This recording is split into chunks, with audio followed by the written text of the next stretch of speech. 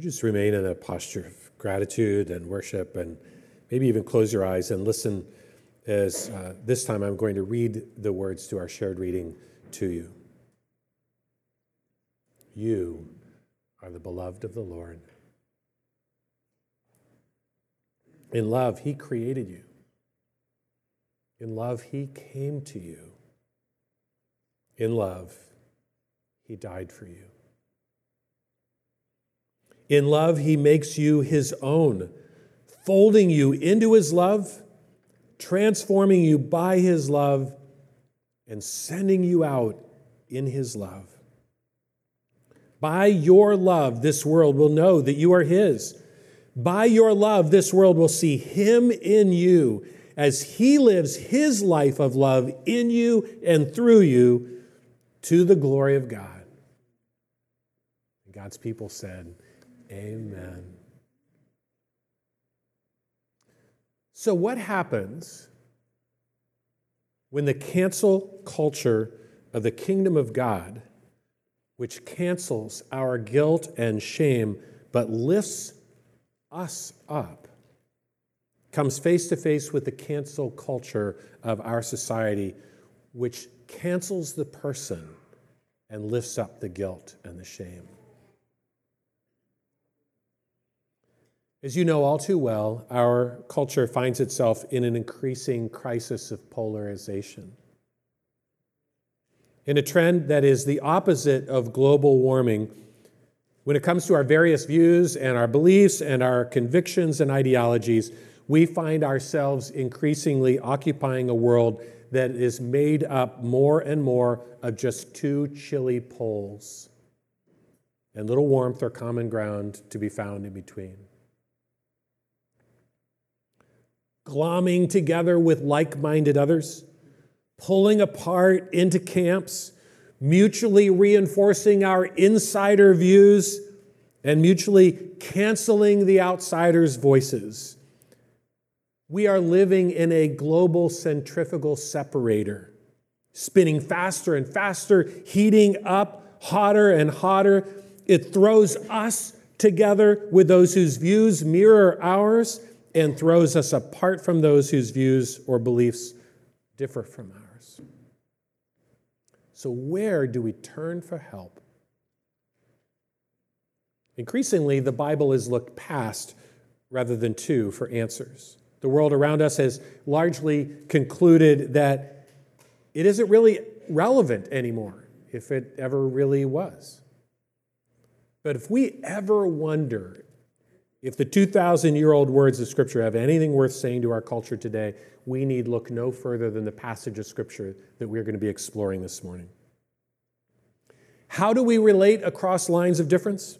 How do we interact with someone whose morals or beliefs or convictions are different from our own? Listen to these words of advice from James. My dear brothers and sisters, take note of this. Everyone should be quick to listen, slow to speak, and slow to become angry, because human anger does not produce the righteousness that God desires.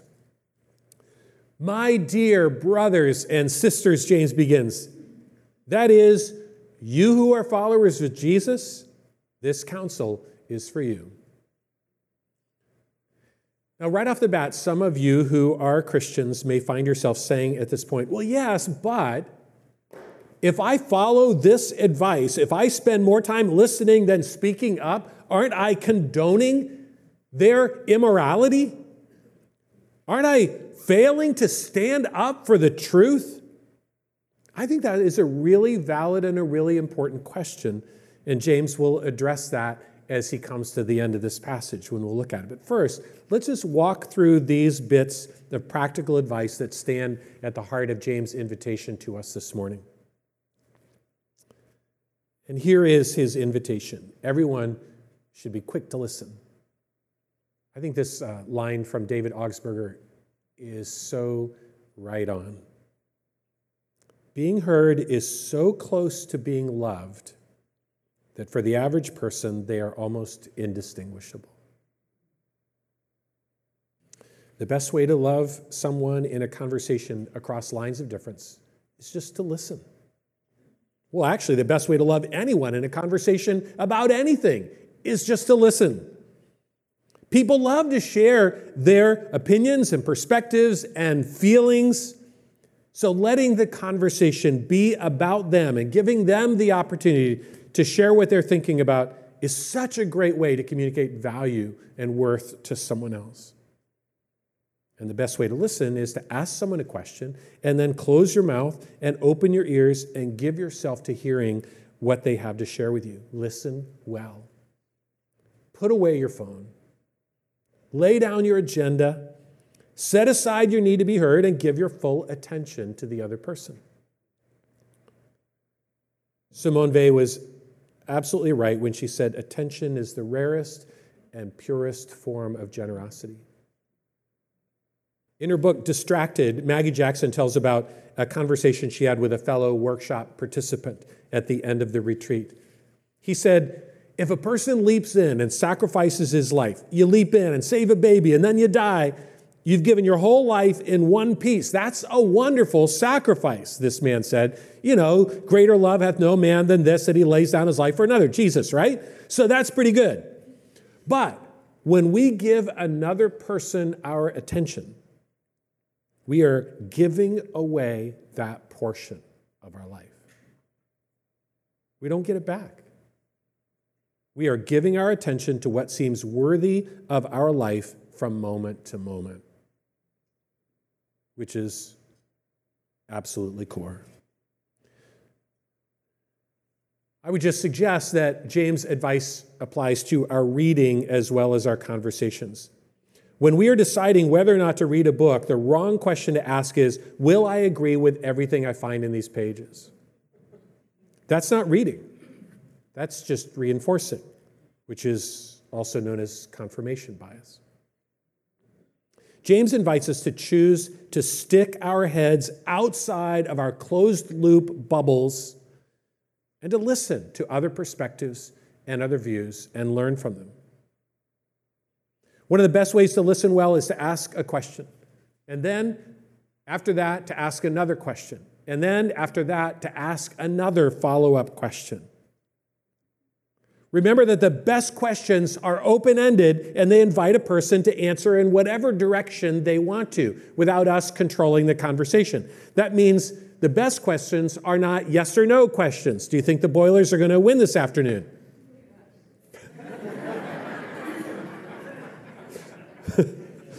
And they're not leading questions, which are usually ways of giving our own opinion in the form of a question. Don't you think the Boilers are going to stomp the Buckeyes today? And they are not leading and potentially shaming questions, such as, you're not going to root for Ohio State, are you? How in the world could anyone root for Ohio State? That was an example.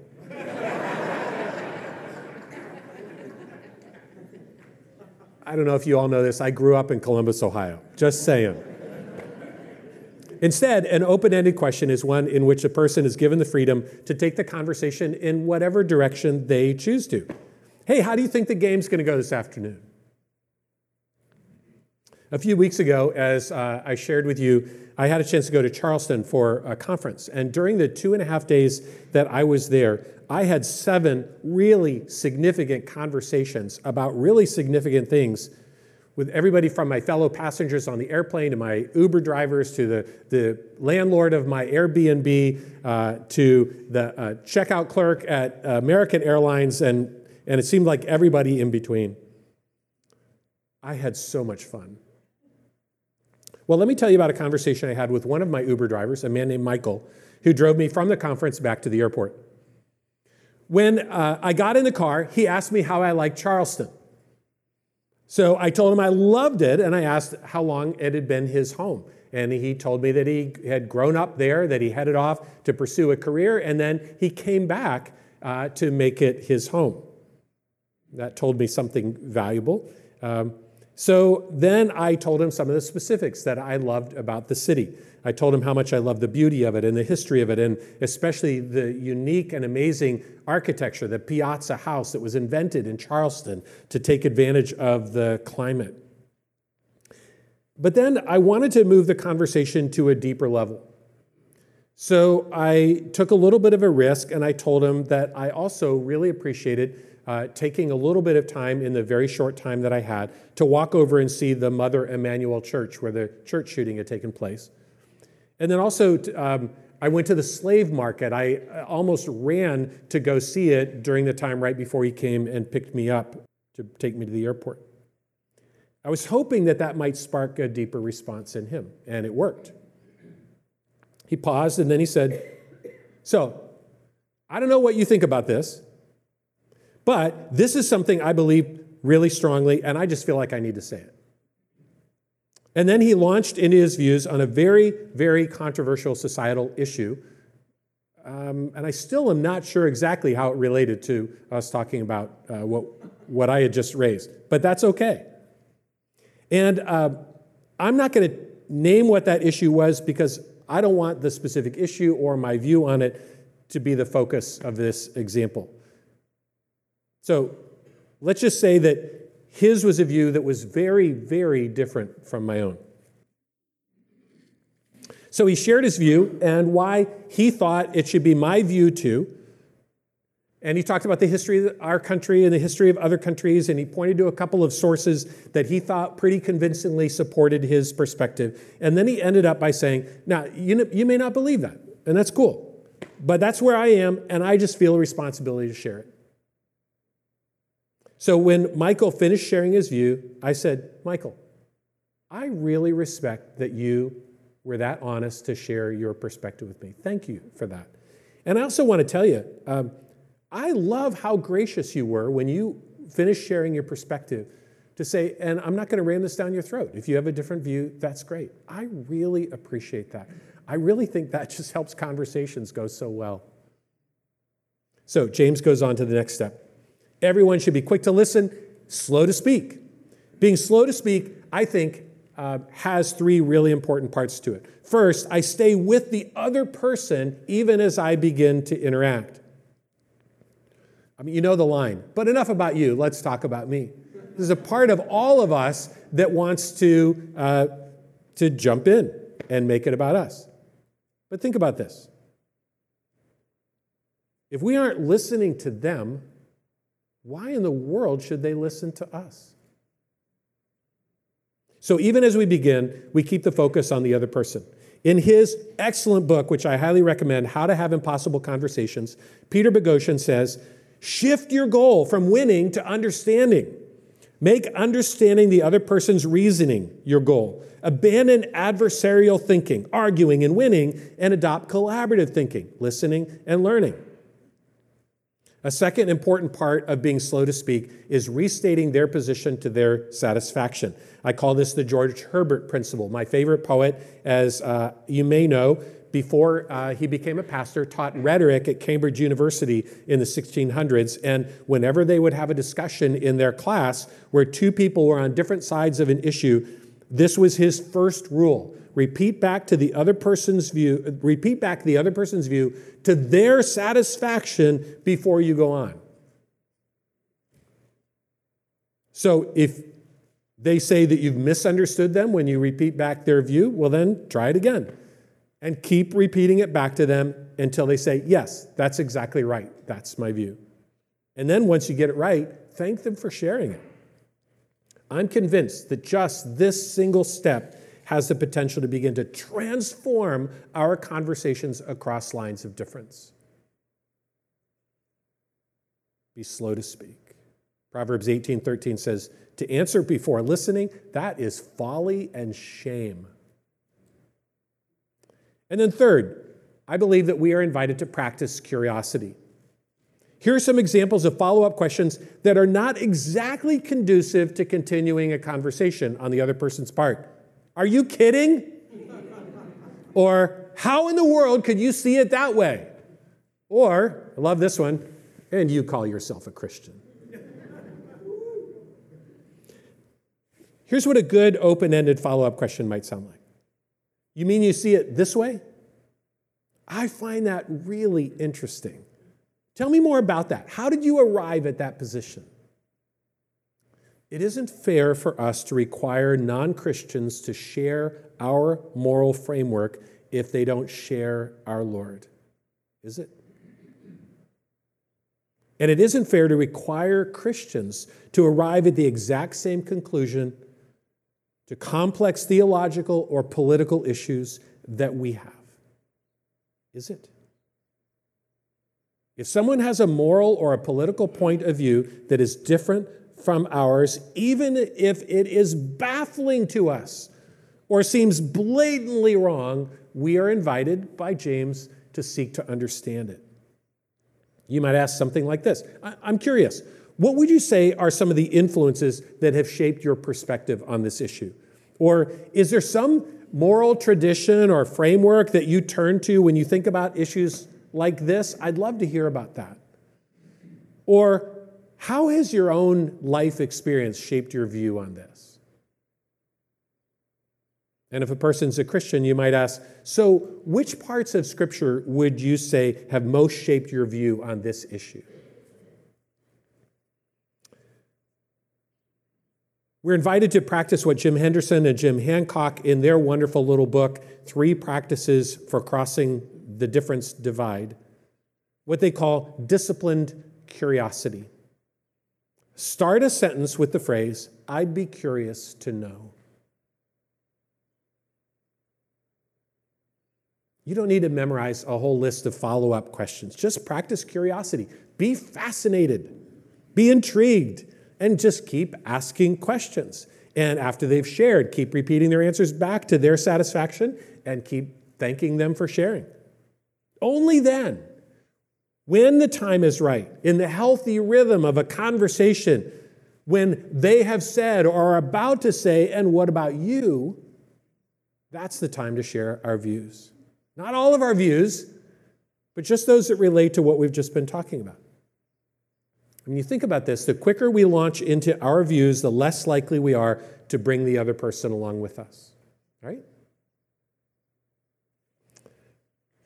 Again, Peter Boghossian in How to Have Impossible Conversations says this: nobody likes to be lectured.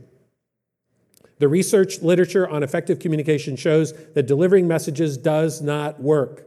Messages are information conveyed in one-way transactions. If you find yourself thinking, if they only understood this point, then they'd change their mind, you're delivering a message. Ask yourself, was I invited to share this, or am I just telling them? If it's the latter, you're probably coming across as a messenger. So if you have listened well, there will almost always be a time when the person shifts the conversation back to you. So what about you? What do you think? What's your view on this? So when Michael finished sharing his view, first I said, so it sounds like what you're saying is this. Is that right? That because of these concerns you have, and because of this way of understanding where our society is going, and because this is the way that you think about yourself as an individual and your rights, this is what you think we should do. Is that right? Well, yeah, that's exactly right. And then just to reinforce that it was exactly right, he restated his whole position and quoted his sources again. It was okay. And then I said, so I am really curious about what you shared. Would you mind if I asked you just a couple of questions? These are not questions as statements. They are really just questions that come out of my genuine curiosity. Yeah, sure. Yeah, you bet. So at this point, we were about 5.5 minutes from the airport. So I quickly thought of the things I maybe were directions I shouldn't go in the conversation, and this is what I landed on. So first I said, all right, so Michael, I'm curious. You talked a lot about individuals and what's best for them, but I'm curious if you were to shift your perspective and ask the question from the perspective of what's best for the country as a whole. How does the view that you hold work from that perspective? Wow, that's a really good question. I'm going to have to think about that. I'm not sure. But I just know what history tells us, and I know I'm right about this. And then I said, okay, here's something else I'm curious about. Just so you know a little bit about me, I'm a follower of Jesus, and that shapes my perspective on pretty much everything in terms of my beliefs and convictions. And he said, so am I. And I said, Michael, that is so awesome. How cool that we are brothers in Christ. Well, okay, so you know how becoming a Christian kind of turns everything on its head, starting with us. Well, there's this specific thing that Jesus says that seems to refer to the very thing that you're talking about. And I'm just curious how you fit that together with what you shared earlier about your view on this issue. And as we pulled up and stopped in front of the airport, he said, yeah, I see what you're getting at. I thumped him on the shoulder, and I'll tell you what happened next in a moment.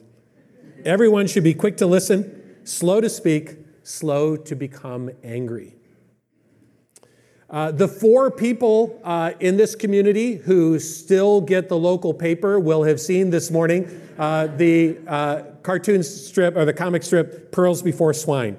First, there's a box that said, how to talk to a person who doesn't think like you politically.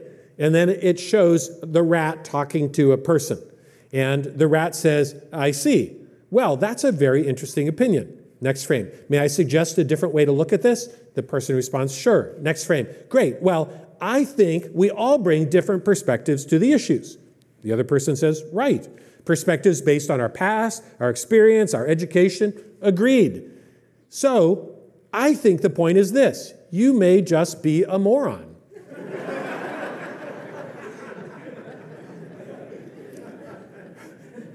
Final frame, the rat is saying, have you considered hitting your head with a shoe until your brain restarts? And the other person says, leaving now. We are likely to react and become angry, I think, as I've reflected on this, when we are so immersed in a single way of thinking about something, and our beliefs are so, and our conclusions are so self-evident to us and everybody we've surrounded ourselves with, that we feel utterly baffled by another person's view, and it just strikes us as wrong and offensive. Or we personally feel hurt or threatened by something the person has said or the way that they've said it. Or, and I think this is often the case for us as followers of Jesus, we get angry in a conversation when we feel that that person's beliefs or morals are hurtful or offensive to God, when they are an affront to Him. I want to read a book that will really challenge you.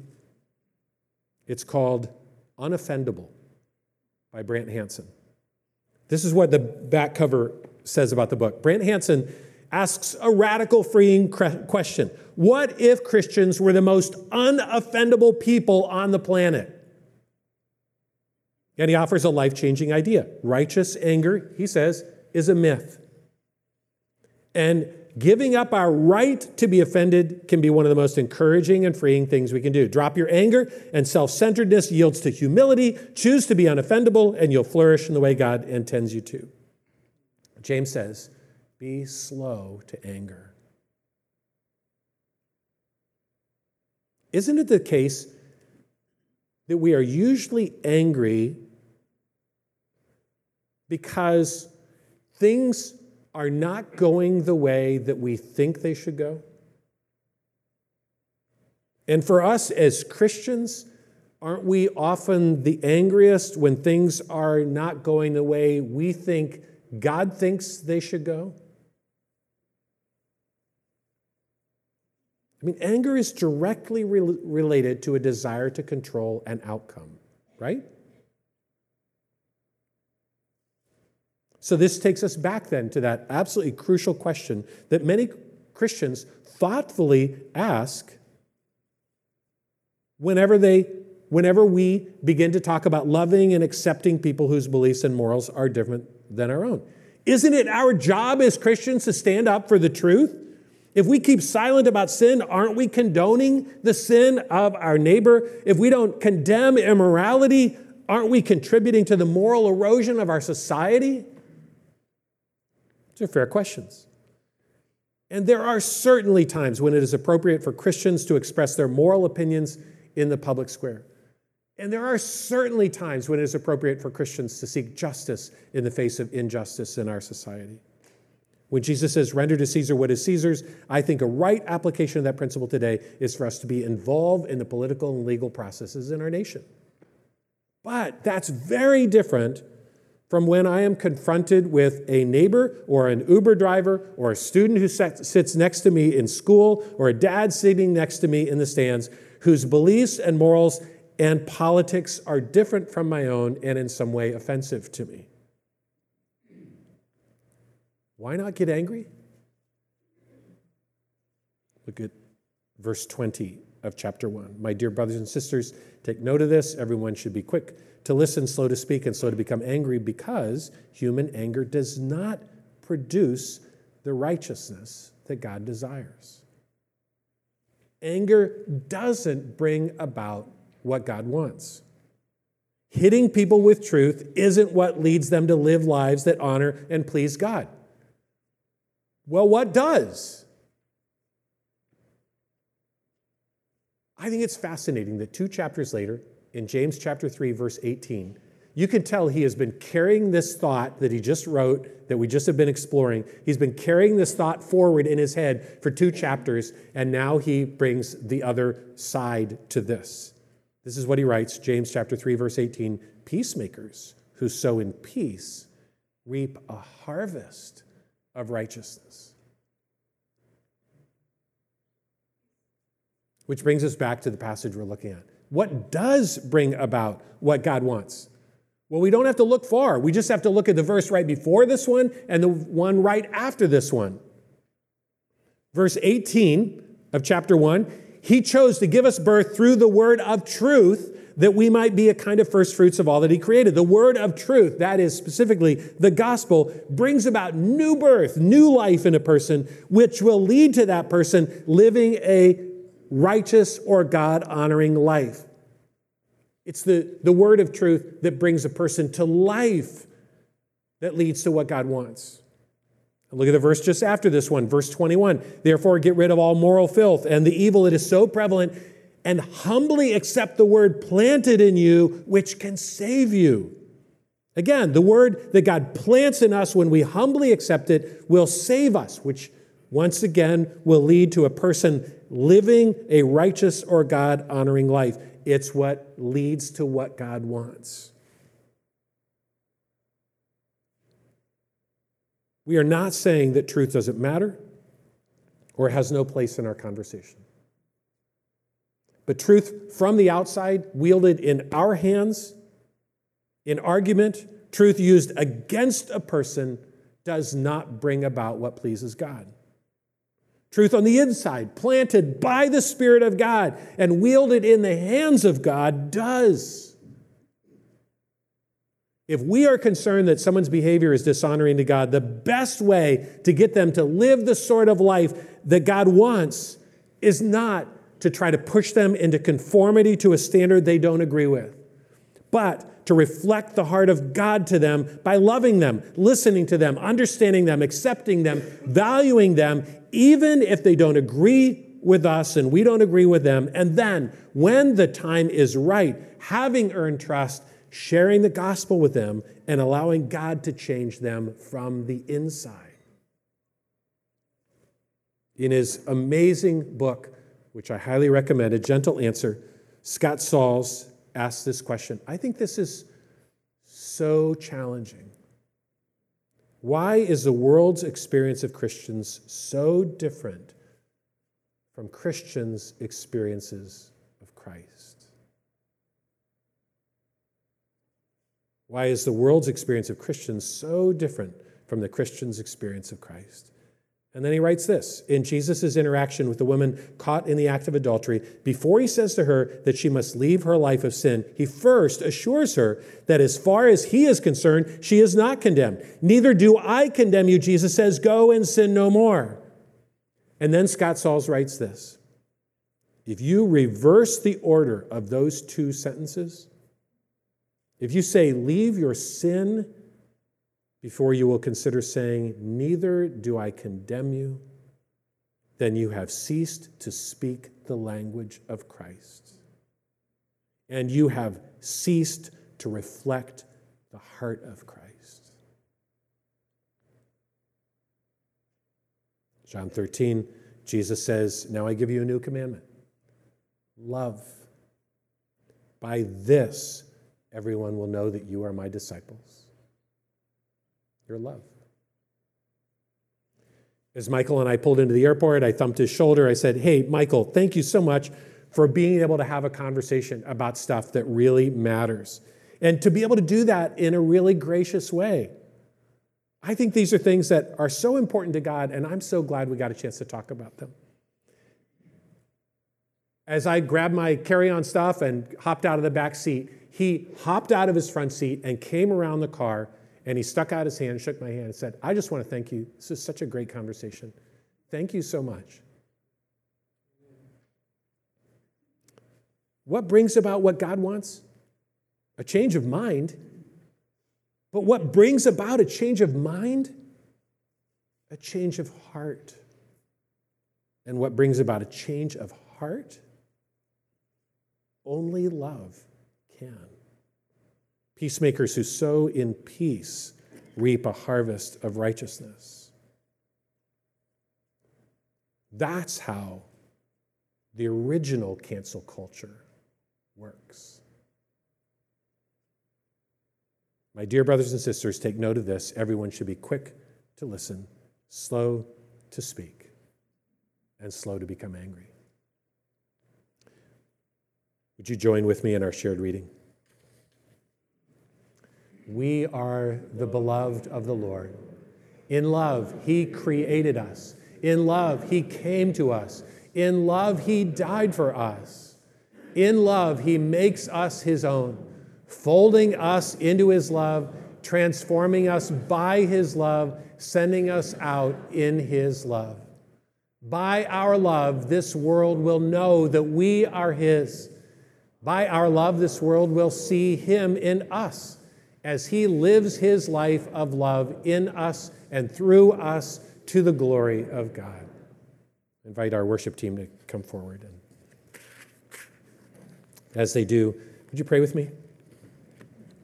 Lord Jesus, in your word, we as your followers are called Christians, little Christs.